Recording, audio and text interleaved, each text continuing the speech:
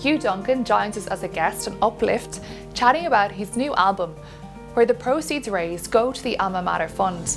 The Alma Mater Fund provides financial grants to pregnant students facing difficulties at universities in Scotland and Northern Ireland, in order to support them in pursuing their academic and professional goals. Thank you, Hugh, for joining me in studio today. It's been a pleasure so far connecting with you. Can you share what inspired you to create music for the Alma Mater Fund? Okay, well, near where I live, there is a cave called Sandbourne, which is claimed to be the place where Mary Magdalene went to after she was chased out of the Promised Land. The French have a lot of faith in this folklore story. And it was about 9 years ago I heard about the place and became fascinated. It's only about an hour and a half from where I live, so I visited it. And a very mystical, spiritual place, I must admit. I was very moved by it. They've built a chapel inside the cave. And I found out that on a wall inside the cave, there's plaques that have been put up by mothers who have lost a child in childbirth and various situations like that, stillbirth, cot death, what have you, regretted abortion. And I found out that Mary Magdalene is a patron saint of mothers in this situation. So it made me think, well, perhaps there's some way that I can combine my love of music and also doing something to help these mothers in difficulty. There's a place down here in Toulon called Les Maisons Bethlehem, where the local bishop set it up about 18 years ago, I think. And it's a house for single mothers in difficulty. They're escaping abusive relationships or whatever, or have had one of these kind of traumatic experiences. And it gives them the chance to find a safer place, perhaps retrain in a skill for a job or whatever. So I've been in touch with them as well.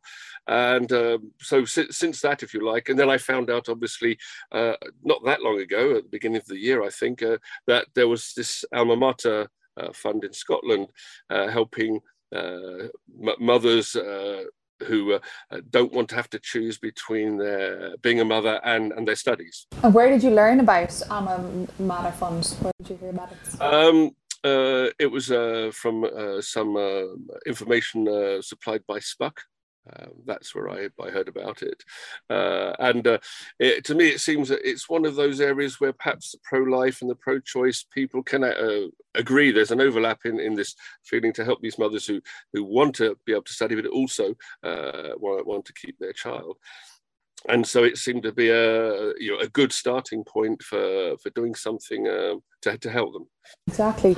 And how did yourself, I know you have Penny and Rick as well on your team to sing and produce content as well. So how did you connect with those two? Okay, Rick Preston used to be the guitar teacher at the International School of Nice, which is where I taught for the last 30 years. I retired last year, and Penny's been a music teacher there for I think about a decade now. I can't remember.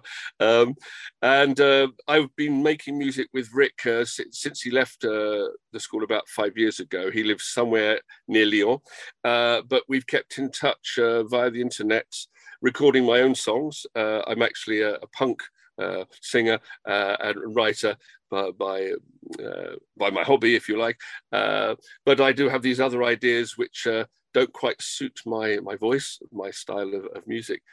So Rick has been taking my songs and doing the backing music. I've been recording my voice.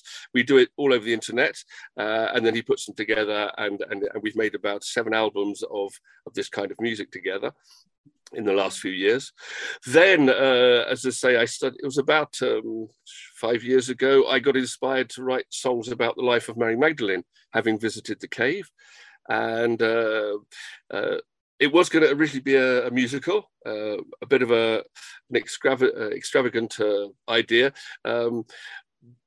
going from her time mentioned in the Bible to this life she may have had in the cave. I cut the project in half because it was just such a big one to do. I was still teaching. And so I just did it about the mentions of Mary Magdalene in the Bible, starting with the unknown sinner.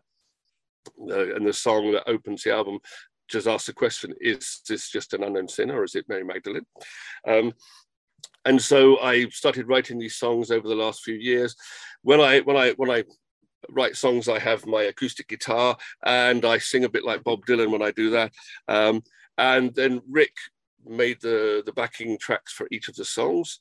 I then sang them, but I realized that it didn't suit my voice, as the songs are coming from the point of view of this very important woman in the Bible. So I approached Penny, who was, I say, the music teacher at the school, and she was interested in helping with this project. And so it would have been done quicker if there wasn't the lockdown and COVID, which went on for the last few years. And trying to teach under those conditions is also been very time consuming. Were there any challenges to creating this album? Well, as I was saying, I started writing the lyrics. I used to go for walks, sort of contemplative, meditative walks around the countryside where I live here. And the songs would come to me, the words. That I say the songs are based on mentions in the Bible, plus a few which are related to a visionary called Anne Catherine Emmerich. You might have heard of her. She was a 19th century German nun, bedridden, and she used to have visions of things that were not directly mentioned in the Bible. But years later, some of the things she said were actually found to have occurred. And she had some things she saw about Mary Magdalene. And one of them was when Mary Magdalene was asking Jesus, how can I be a better person? And he said, talk to my mum, basically. And that gave me the inspiration for a song called Talking to Mary. So these were going on over the last few years, fitting in with the teaching, which is a full-time occupation. And then the lockdown hit, and that really slowed everything down dramatically, trying to teach from the house through a screen to 20 odd kids, especially I'm a science teacher, trying to do experiments that way, and Penny being a music teacher, obviously that was a challenge to try and get that done. Working from a distance, it's worked very well, I think, considering. I thought it might have been more difficult, but Rick, as I say, excellent musician. We worked together many years ago on some charity albums like this, and we seem to have got on very well together, and so he seemed to know what to do, even if I couldn't play it on the guitar. I'm not an outstanding musician, 3 chords, 3 notes to sing as a punk, and I would say, can you make something like this, or he would say, what about that, and it sort of came together. This has a kind of country feel to it, the album. Penny has admitted that she's not traditionally a country styled singer, but she was able to sing in that style and has done an excellent job. She did all the vocal arrangements while Rick did all the instruments. She did the vocal arrangements, the backing vocals of herself. It's her voice in all the voices that you hear, and then he brought them all together and then added the extra bits to the basic tune he sent her. So I say that ended up went a lot more smoothly than I expected. It's worked very well. Say we live some distance apart from each other, so it's been nice to have been able to succeed in spite of the distance. It's amazing, and you're in France and everything. In terms then of composition, what is your favourite song from the album that you've produced? Oh gosh. If you could pick one. I think I can blow my own horn in this sense because it's not me singing and not me playing, but obviously I wrote the words and the basic tune. That they've added bits and pieces and augmented it, and they've done an excellent job. Turn these sort of raggedy things, rough and ready songs, into something which sounds really nice. I suppose the Talking to Mary was the first one I'd done, and I finished And that has a certain place in my heart, because I think each of us has gone through our own difficulties, and it was something that actually started about myself when I was composing the song about talking to Mary, and I imagined the same thing for Mary Magdalene from that. So that one has a very strong piece of passion for me, if you like. The other one is the song that actually follows. I think it's called Here Is the Album, in old-fashioned CD style, but it's called Walking with Jesus. And that was an interesting one for me, because I researched the bit that follows in the Bible after the unknown sinner talks about the women that went round with Jesus in his mission. And it only mentions a few, Mary Magdalene being the one mentioned there. But reading Anne Catherine Emmerich and various other sources, I found out there were many, many other women that were part of the mission. And it maybe obviously at the time there that women weren't given such an importance, they weren't mentioned. But Jesus did seem to treat them with the same level of respect and importance. And so I composed that song about all the women that went around with Jesus, listing various names. And the song's very upbeat. It's a bit more rock and rolly, I suppose, in its style. And so that the way that the names get mentioned and introduced, you start to realise that there was quite a crowd of women involved in the very early church. Exactly. And how do you nurture your own creativity then in terms of songwriting? How do you do that? Obviously, I've plagiarized heavily from the Bible itself. I hope that that's not going to cause any trouble. But taking these stories and turning them into my own interpretation, that they rhyme and that they have the meat to fit in. So I'm hoping that works well. It sounds fine to me, and the people who've given me feedback say that. I've been writing songs for 50 years or so, from my mid-teens onwards, and I say a lot of them have been very emotionalist in terms of protest songs during the punk era and the Cold War periods, and the governments that weren't doing things right. And so I find myself writing all the time. It's one of my favorite pastimes, writing poems, stories, and songs. And so I get it from those experiences, if you like, that I feel myself, that I can perhaps relate to, empathize with. I don't consider myself an outstanding writer. I failed my O-level when I was at school. Hopefully I've improved since then. But yes, it's those kind of things that have sort of shaped my my writing. And in your performing then, who have you performed with? As I said, I've been more of a punk myself. I play the guitar, 3 chords, and I sing and shout. And I've had in the past a handful of proper musicians, if you like, backing me up. In recent years, I've just relied on Rick's backing tracks, and I've been singing live with the recorded backing track, a bit like my own karaoke. And so I've done that at school when I was there, and also for local gigs, and even planned some in England, hopefully in the autumn. So that's what I've done. I say I don't consider myself a strong singer or a strong player. I perhaps more I'm a songwriter, and I've had, in fact, some of my students have sung my songs, and they've done some excellent jobs. They've got lovely voices, and they've been able to carry the songs much better than I could, make them sound very nice. So what is next then for you, Penny and Rick? Have you another album up your sleeve, or well, cards? a short while ago, Radio Maria England did talk to myself and Penny, and both Penny and the DJ were pushing for make it a musical, this Mary Magdalene thing. It'd be nice to think it could be. The project is still going on. As I say, what I've done is I've gone to my mother's local parish church in southeast London, and the priest allowed me to sell the albums at the end of each mass, and that was a pilot project to get some money going, if you like, to fund Alma Mater in Scotland. And I thought anything I do in England can go to the Scottish one, and anything I do in France can go to the French one here.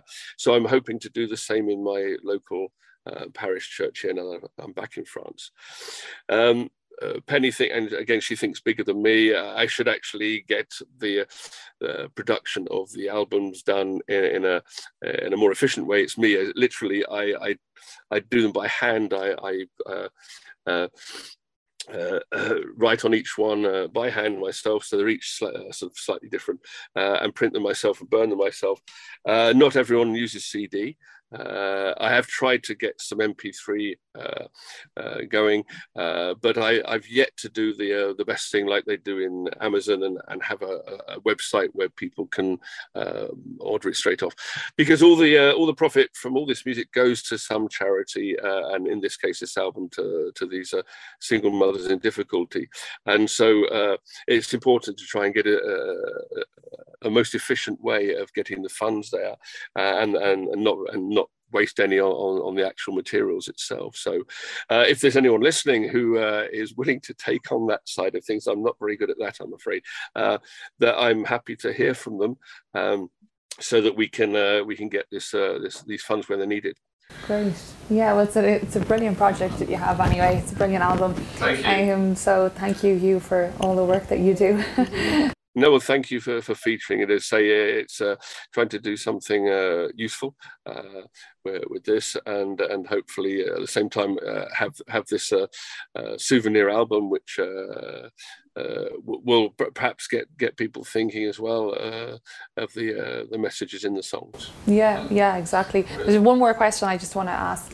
So, Hugh, what would you say to other songwriters out there who maybe are feeling shy to kind of write about pro-life topics or songs? What would you say to them? And maybe some of them aren't even religious. Maybe they just have a desire, but they don't know where to start. Yes, it's a fine line to tread, because some people can be alienated by the pro-life point of view, as we've seen, and similarly those who are from the other side of the fence, so to speak, may also feel some kind of defensiveness themselves about their own opinions. And I say I deliberately chose this particular project because I felt that both sides should agree. I guess in the end you've got to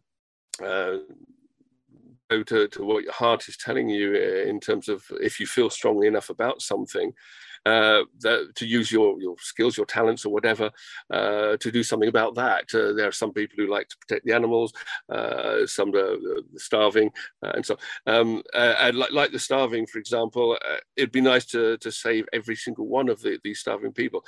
In reality, that can't happen. I wish it could. Similarly, here's a place where we can actually do something to save the mother and the child in this particular situation, and give them also the chance for their studies in the case of the Alma Mater Fund, and in France, perhaps to learn a new skill and to escape from an unfortunate relationship. So if people do have some strong feelings like that, if they have some kind of influence or an audience they might be able to appeal to, get them thinking at least. There are some areas where everyone would agree with. There are areas where people don't, of course, but at least we can do something to improve the situation. Great. Well, thanks again for joining me today on Uplift. Hugh, you're a pleasure to talk with, and thanks again for all the hard work that you do, especially raising funds for Alma Mater Fund. So yeah, I hope you have a good day and hopefully chat to you soon. Thanks. And thank you to Catherine for letting me be here. Thanks everyone for joining us today on Uplift. Tune in again next week where we'll have more influential guests joining us.